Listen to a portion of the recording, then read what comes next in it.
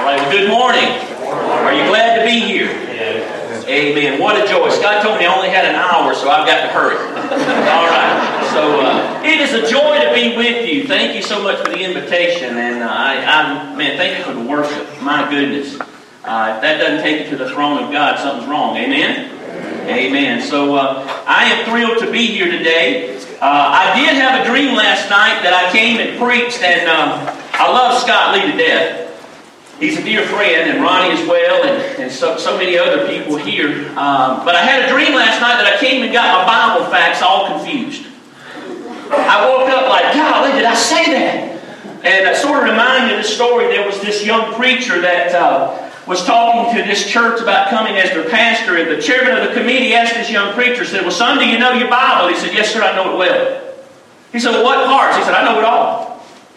He said, well, why don't you tell us a story from the Bible? Like the story of the Good Samaritan. You know that story? Yes, sir. He said, well, tell us that story. Well, that young preacher said, well, there was a man of the Pharisees by the name of Nicodemus who went down to Jerusalem by night. And he fell upon stony ground. And the thorns choked him half to death. When he came to his senses there at the pig pen, he said, what shall I do? He said, well, I shall arise. So he arose and he climbed up in a sycamore tree. The next day, Solomon and his wife Gomorrah came by. And they carried him down. They carried him down to Samaria. When he got to Samaria, they saw Delilah sitting on the wall. And he said, chunk her down, boys. And they said, well, how many times? 7? He said, nay, but unto 70 times 7. So they proceeded to chunk her down 490 times, and she burst asunder in their midst, and there were 12 baskets of the fragments which remained. That young preacher got through telling that story, and the chairman of the committee, he looked at everybody else and he said, well, I don't know how y'all feel, but boy, he sure does know his Bible. So I just grieved that I just got my Bible facts confused, but it is a joy to be with you. I want to share today with you a message that God, as I prayed about coming today, that God led me to. It comes from 1 Samuel chapter 17. And it deals with facing the challenges of life. You know, sometimes life can be tough. Amen? Hey, everybody look, watch this. I've said this for years. You may be on a mountain right now, but your life can change with a phone call. Amen? And so when that phone rings, and when life gets challenging, how do we deal with the challenges of life? Jesus said, in this world, you're going to have some tough times. You ever wanted to jerk somebody out of the TV box and just smack them?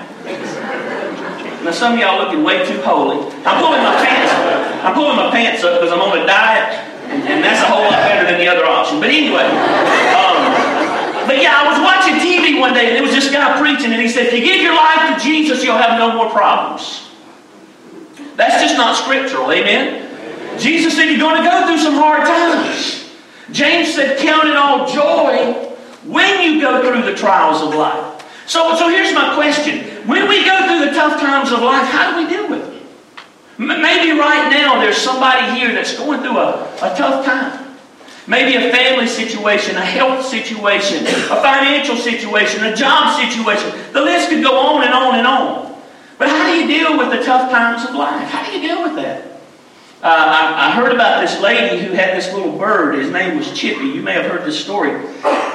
She had this elaborate cage that Chippy, her little bird, stayed in. And up in the top of that cage, she had a swing. And Chippy would sing and swing, sing and swing. And happiest little bird in the world. Well, one day this lady was cleaning out the bottom of Chippy's cage, as she had done hundreds of times before, with a high-powered vacuum cleaner. And on the table right beside her was a telephone. And while she was cleaning that thing out, Chippy was singing and swinging, and life was great. And the phone rang. And she reached for the phone. Just like that, Chippy was sucked in. He was gone. I mean, singing and swinging, and life was great. And then all of a sudden, he was gone. The lady told the other lady what happened. Tore into that vacuum cleaner bag. Dust and dirt went everywhere. But in that bag was Chippy, and he was still alive. But he was so dirty. She did what any nice lady would do. She ran with Chippy to the bathroom and turned the faucet wide open and stuck him under it to wash him off. Folks, watch this. Chippy was singing and swinging, and life was great. And just like that, he was sucked in. Now he was washed up. She got him out from under the water. I told this story one time, and I had a lady after the service. She said, "I didn't like your story. I have a chippy." But she got him out from under the water, and the little bird was just shaking. And she said he's going to catch pneumonia and die. So she reached under the bathroom counter and pulled out a hairdryer and turned it on high to dry him off. Chippy was singing and swinging, and life was great, but just like that, he was sucked in, washed up, and blown away. Lady called her a few days later and said, "Well, how's Chippy?" And here was her response. "Chippy's still alive, but he's lost his song. He no longer sings and swings." And sometimes when we go through the trials of life, the tough times of life, when life sucks us in and washes us up and blows us away, how do we respond to that?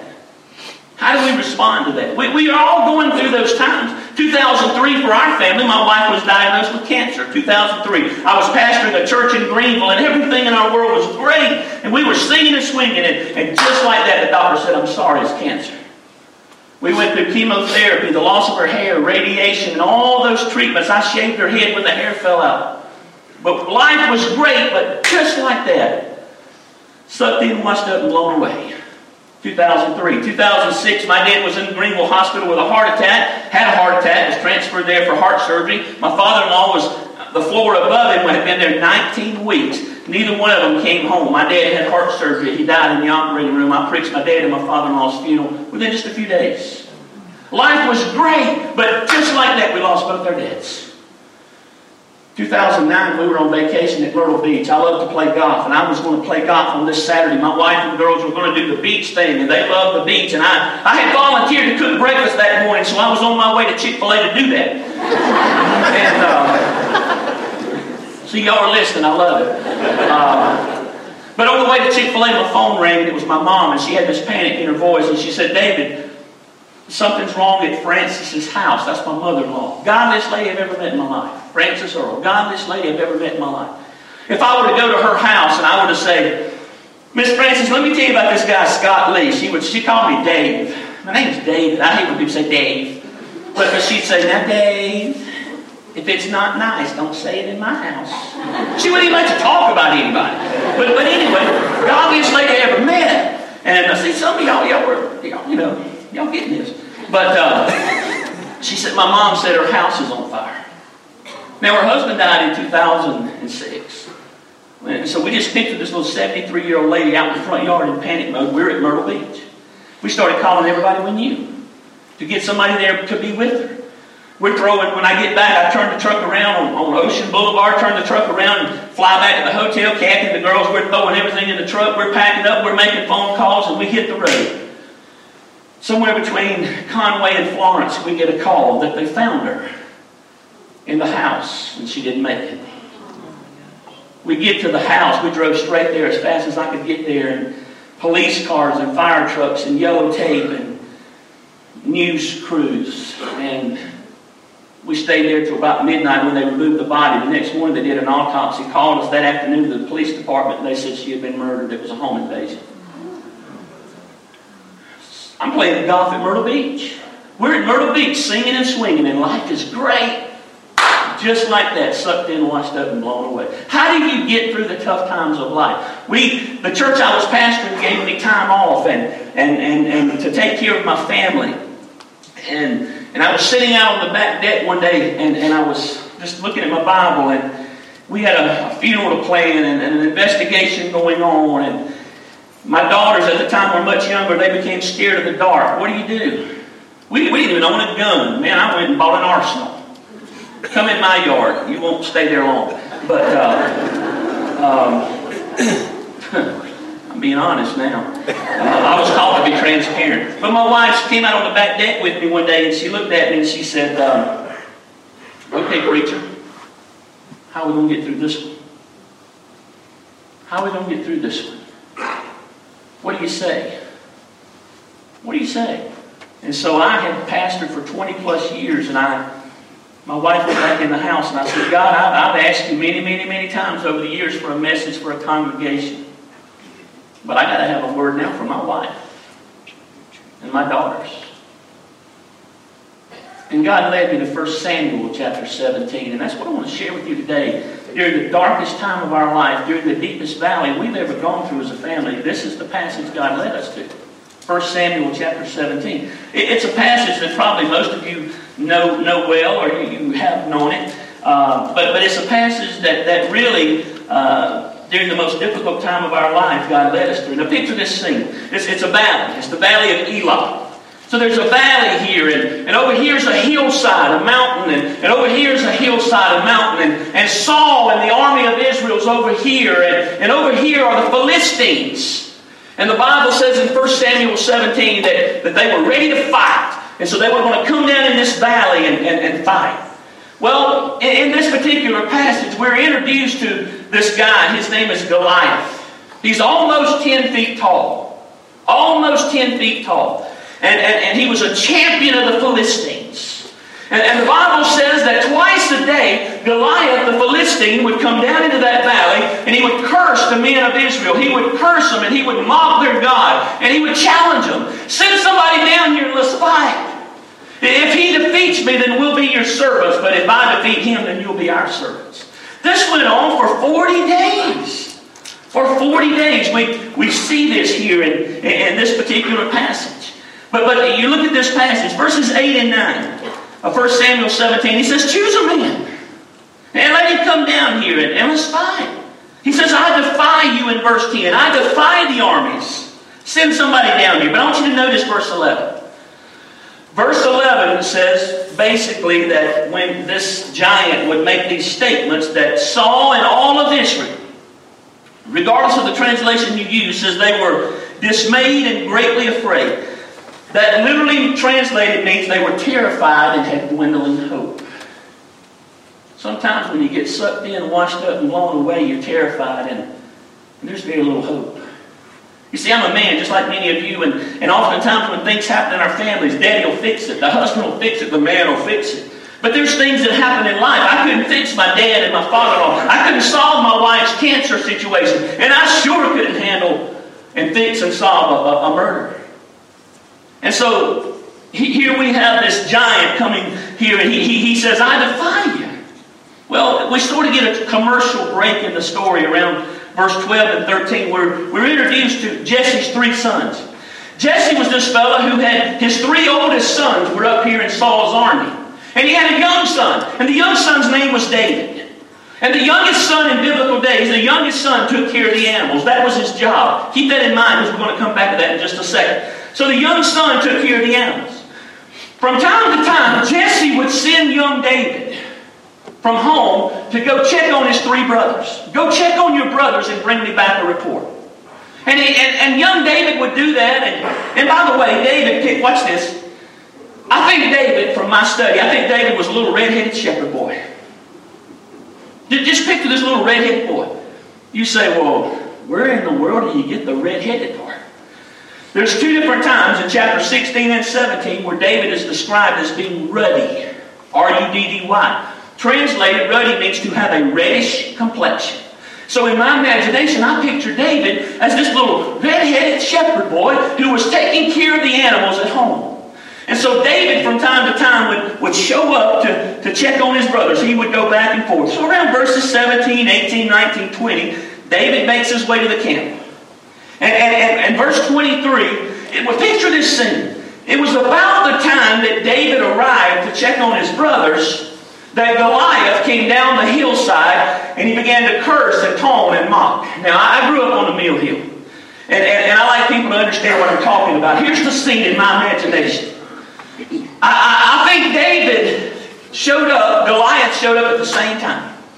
And just like the passage says, when Goliath showed up, all the men in Saul's army ran and hid behind the rocks. They're terrified and dismayed. No hope. They're hiding. But I think David showed up, and as David's standing there watching what's going on down in the valley, his brothers and all the men in the army are hiding. I can just picture this. This is my translation, okay? You take this in $2 and buy Pepsi. But I just picture David turning around and looking at everybody saying, what's up with this? What's going on here? And so David shows up. And David begins asking questions. Again, verse 24. It says, all the men in the army, All the men in the army fled. They were afraid. They were all running, except this little red-headed shepherd boy. Verse 26, David begins asking questions. Watch this. David says, what will be done for the man that removes this disgrace? What will be done for the man that will be brave enough to come out of this camp and go down there and deal with this? What will be done? Well, everybody else is hiding. They're terrified. No hope. But David, a little red-headed shepherd boy, is asking questions. Now stick with me. I'm going to connect the dots with my family in a minute. David's asking questions. Word gets back to Saul before long. Somebody in the camp is asking questions about going down there and facing this giant. Saul says, bring him to me. Can you picture this when the little red-headed shepherd boy walks in and says, I'll take care of it? I mean, can you picture this conversation that took place? Verses 31, 32. Okay? Verse 33. Saul saw David. He said, you can't go down there and face this Philistine. You're just a kid. You're just a child. In translation, it literally reads, you're just a boy. He'll kill you. He's been a man of war his whole life. You can't go down there. Wow. In verse 34 and 35, David begins telling Saul about, well, I took care of my father's animals, and when lions and bears would come to take a lamb or a sheep, I would kill them. I'll take care of this Philistine. A little red-headed dude. He says, I'll take care of this Philistine. He'll be just like the lion and the bear. Wow. In verse 37, we see a beautiful picture of David's confidence as he says, the same God, watch this, the same God that delivered me from the lion and the bear will deliver me from this problem. That's faith. From a little kid, while the men are hiding. In verse 37, the Lord will take care of me. God will be with me. So you know the story. Now stick with me. Around verse 40, you know the story. David takes his staff in his hand and 5 smooth stones out of the brook and puts them in his pouch. He takes his sling and he draws near the Philistine. When the Philistine saw David, verse 42, he cursed him. He had disdain for him because he was just a kid. And it's in verse 42 that you see that word ruddy again. He sees this little red-headed shepherd boy and he curses him. It makes him mad. And in verse 43, Goliath asked David, you see, he was insulted because the youngest sons in the families took care of what? The animals. That was what the youngest son took care of animals. And Goliath saw this kid, this little boy. And he says, am I a dog that you send a child down here? And he says, I'm going to rip you apart. I'm going to feed your flesh to the birds of the sky. And so he cursed David, and he cursed David by his gods. And he tells him, come here, I want to feed you to the birds. And verse 45 is one of the most awesome statements in the Bible. David says, you come against me with a sword and a spear and a shield. But watch this.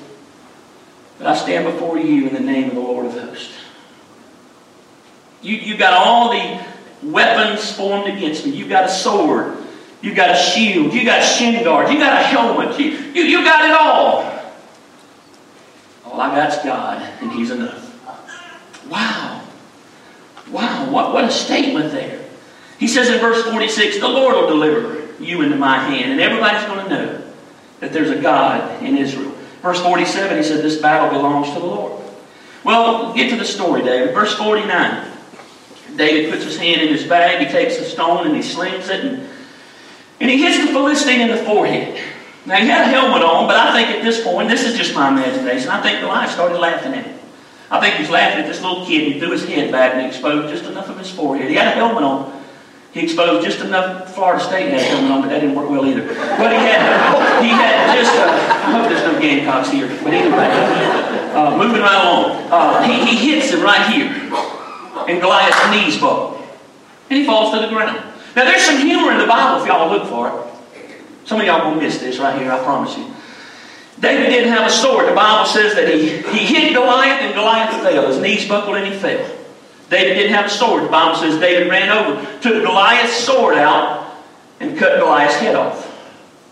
This was a day in history David got a head. See, I told you something. That was a terrible joke. But here's the point. Now what's the point, David, of that story? Here it is. God, okay, you're showing me here in the darkest time of our life, David and Goliath. David and Goliath. We've taught children's church. We've taught children's Sunday school and Bible stories and small. David and Goliath, David and Goliath, David and Goliath. What are you trying to show me? To tell my family. My wife's in there. She needs to know what in the world's going on. God, what am I going to tell her? And here's what God showed me. Watch this. Max Lucado wrote about this, by the way. Max Lucado wrote about it. If you take your Bible, 1 Samuel chapter 17, and you take a highlighter. If you highlight the number of times in this chapter, watch this. Here it is. God, this is good. If you highlight in your Bible the number of times that David mentioned Goliath, you will find 2 references. Twice. In verse 26, David says, what will be done for the man that kills this Philistine? And in verse 36, David's talking to Saul. And he says, this Philistine will be just like the lion and the bear, because he's defied the armies of the living God. Twice. Watch this, church. 2 times.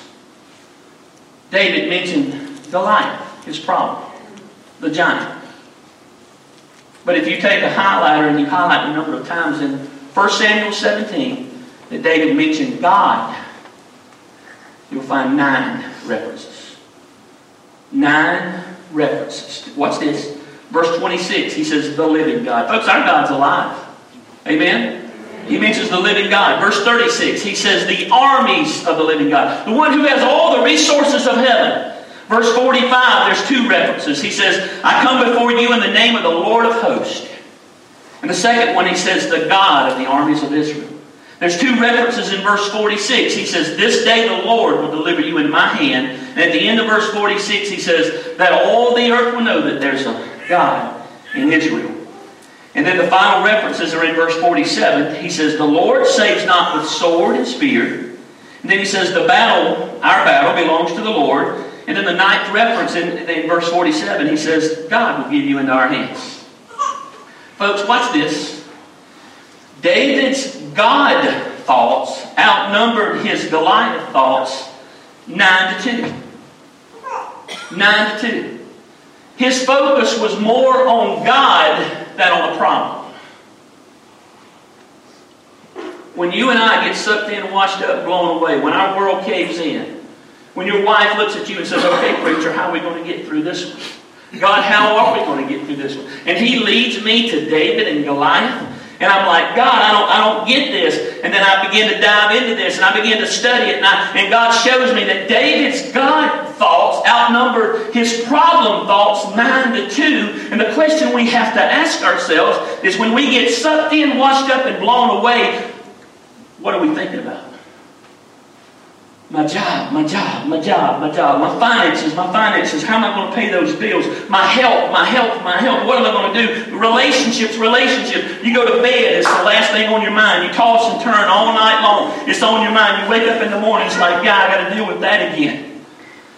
What David showed us here, the example God gave us here is we have to ask ourselves the question, when we go through the challenging times of life, is our focus on our problem or on our God?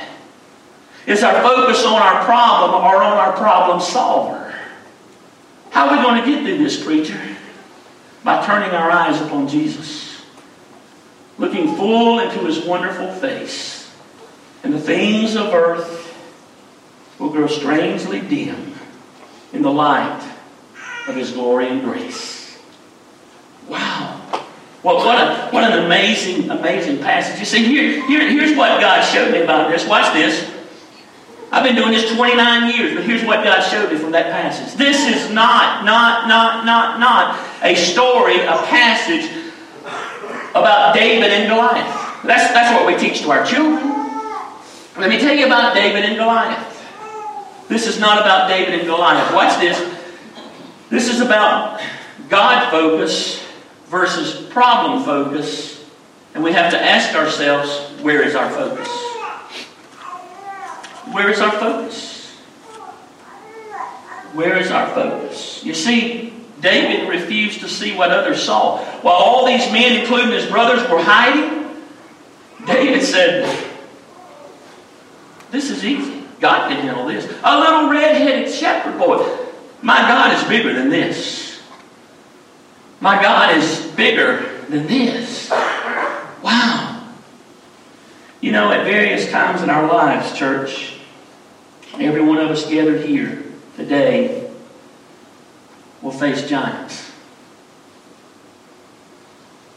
At various times in our life, every one of us here, we're going to get sucked in, washed up, and blown away. You could be singing and swinging, and life is great. But just like that, your world can change. How do you deal with it? We can focus on our giant problem, or we can focus on the giant God. You see, we all have giants in our life. Every one of us here today, everybody in this room has a giant in your life. Every one of you. For me and my family, it's still an unsolved murder. 2009. 2009. It's 2018. It's one of the few unsolved murders in Oconee County. A godly lady who lived on Brookwood Drive in Seneca, South Carolina, went to Ingalls to get groceries, came home, and they believed somebody was waiting on her on the carport. They slit her throat and shot her in the head. And then they put her in her house, and to cover the evidence, they burned the house. The firemen come in, and they're putting out a fire. They're blowing through. They're doing what they're supposed to do, and they're putting out a fire. There's smoke and fire and water everywhere to destroy evidence. You see, we have a giant in our life. And every single night since 2009, my wife prays, God, I pray for the law enforcement that you will give them new technology to sort through that evidence and find who killed my mama. And then she says this, but God, I thank you for the grace that is sufficient for the trials of life. I thank you for the peace that transcends all human understanding, for the grace and for the peace. And you see, even though she got sucked in, or we got sucked in, washed up and blown away, she hadn't lost her song. She's still praising God for His goodness because His grace is sufficient. And the reason and the way you get through the challenging times of life is you cannot dwell down here in the valley of giants. You have to dwell focusing upon a giant God. How do you get through the challenging times of life? You focus on God. As we wrap up here today, our time is about gone. Here's 3 things and we're through. 3 questions. Here's what I want you to do. Number 1, everybody in here has a giant in your life. Everybody in here has a giant in your life. There's sickness, disease, cancer, finances, making ends meet financially, unemployment, paying bills, jobs, family issues, divorce, depression, anxiety, addiction, alcoholism. You fill in the blank. The giants are real. You fill in the blank. So here's the first thing I want you to do as we close. Number 1, identify your giant. Identify your giant. How in the world do I identify my giant, David? When you go to bed at night, what's on your mind? When you toss and turn during the night, what's on your mind? When you wake up in the morning, you say, God, I got to deal with that today. What is it? What is it? We all have giants in our life, every one of us. So identify your giant, number 1. And number 2, here's what I had to do. The second thing after you identify your giant is ask God to forgive you. You say, well, that's strange. No, ask God to forgive you for focusing more on a giant than on a giant God. Amen? Because what we do is we focus on our problems and not our problem solver. Did you hear that? We focus on our problems and not our problem solver. 9 to 2. I've played ball my whole life. I tell people many years and many pounds ago. But 9 to 2. David's God thoughts outnumbered his problem thoughts 9 to 2. That's what a little red-headed shepherd boy taught us from this passage. This is not David and Goliath. This is God focus versus problem focus. And what I told my family, I set my wife and 2 daughters down on the couch and I said, all right, you asked me how we're going to get through this. Here's what God showed me. We're going to focus on Him and not our problem. We're going to focus on Him and not our problem. So number 1, identify your giant. Number 2, ask God to forgive you for being more problem focused than problem solver focused. And then the third and final thing, and we're through, is would you make a commitment today that when you walk out these doors, that from this day forward I'll be a giant slayer? No more will I allow giants to control my thoughts and to dominate my thoughts and to rob me of peace and joy and rest. Identify your giant. Ask God to forgive you for allowing that giant to distract you from focusing on Him. And then make a commitment today that from this day forward, I'll be a giant slayer. You see, David was a little boy that went before a king and testified of God's goodness and God's power. A little red-headed shepherd boy didn't see an obstacle, he saw an opportunity. While the men were hiding, David said, God can handle this. David's a little boy who lived more God-focused and giant-focused, and he's a little boy that taught us that our God's bigger than any problems in our life. Amen? I want you to bow your heads as we close. With heads bowed and eyes closed, nobody looking around, I want to ask you a question. Have you identified your giant? Raise your hand. I've identified my giant. Hold them up. Hold them up high. Hands, arms up all over this room. I've identified my giant. I know what it is. Second thing is ask God to forgive you for focusing more on that giant than on your giant God. And then thirdly, pray, God, from this day forward, when I walk out these doors, I'll live God-focused. And the giants will have no control over me. Father, thank you for an amazing passage of Scripture that we've taught our children from when they were just old enough to understand it. Our children can tell you about David and Goliath. But God, some T-bone steak from this story is for Mom and Dad and Grandma and Grandpa is yeah, this is about David and Goliath, but it's really about living God-focused and not problem-focused. And God, we do go through tough times in this life. Challenging times. But God, as we go through those challenging times, help us the next time we get sucked in, washed up, and blown away to remember our God is bigger than any problem we face. Father, today hands went up all over this room. God, I pray today that you, every single person that raised a hand, Father, that you'll minister to, that, Father, you wrap in your loving arms. And God, may they make that commitment today to turn their eyes upon you, to look full in your wonderful face. And when we do that, the things of earth, the giants of earth will grow strangely dim in the light of your glory and grace. Thank you that you're a giant God. In Christ's name, amen. God bless you. Thank you so much.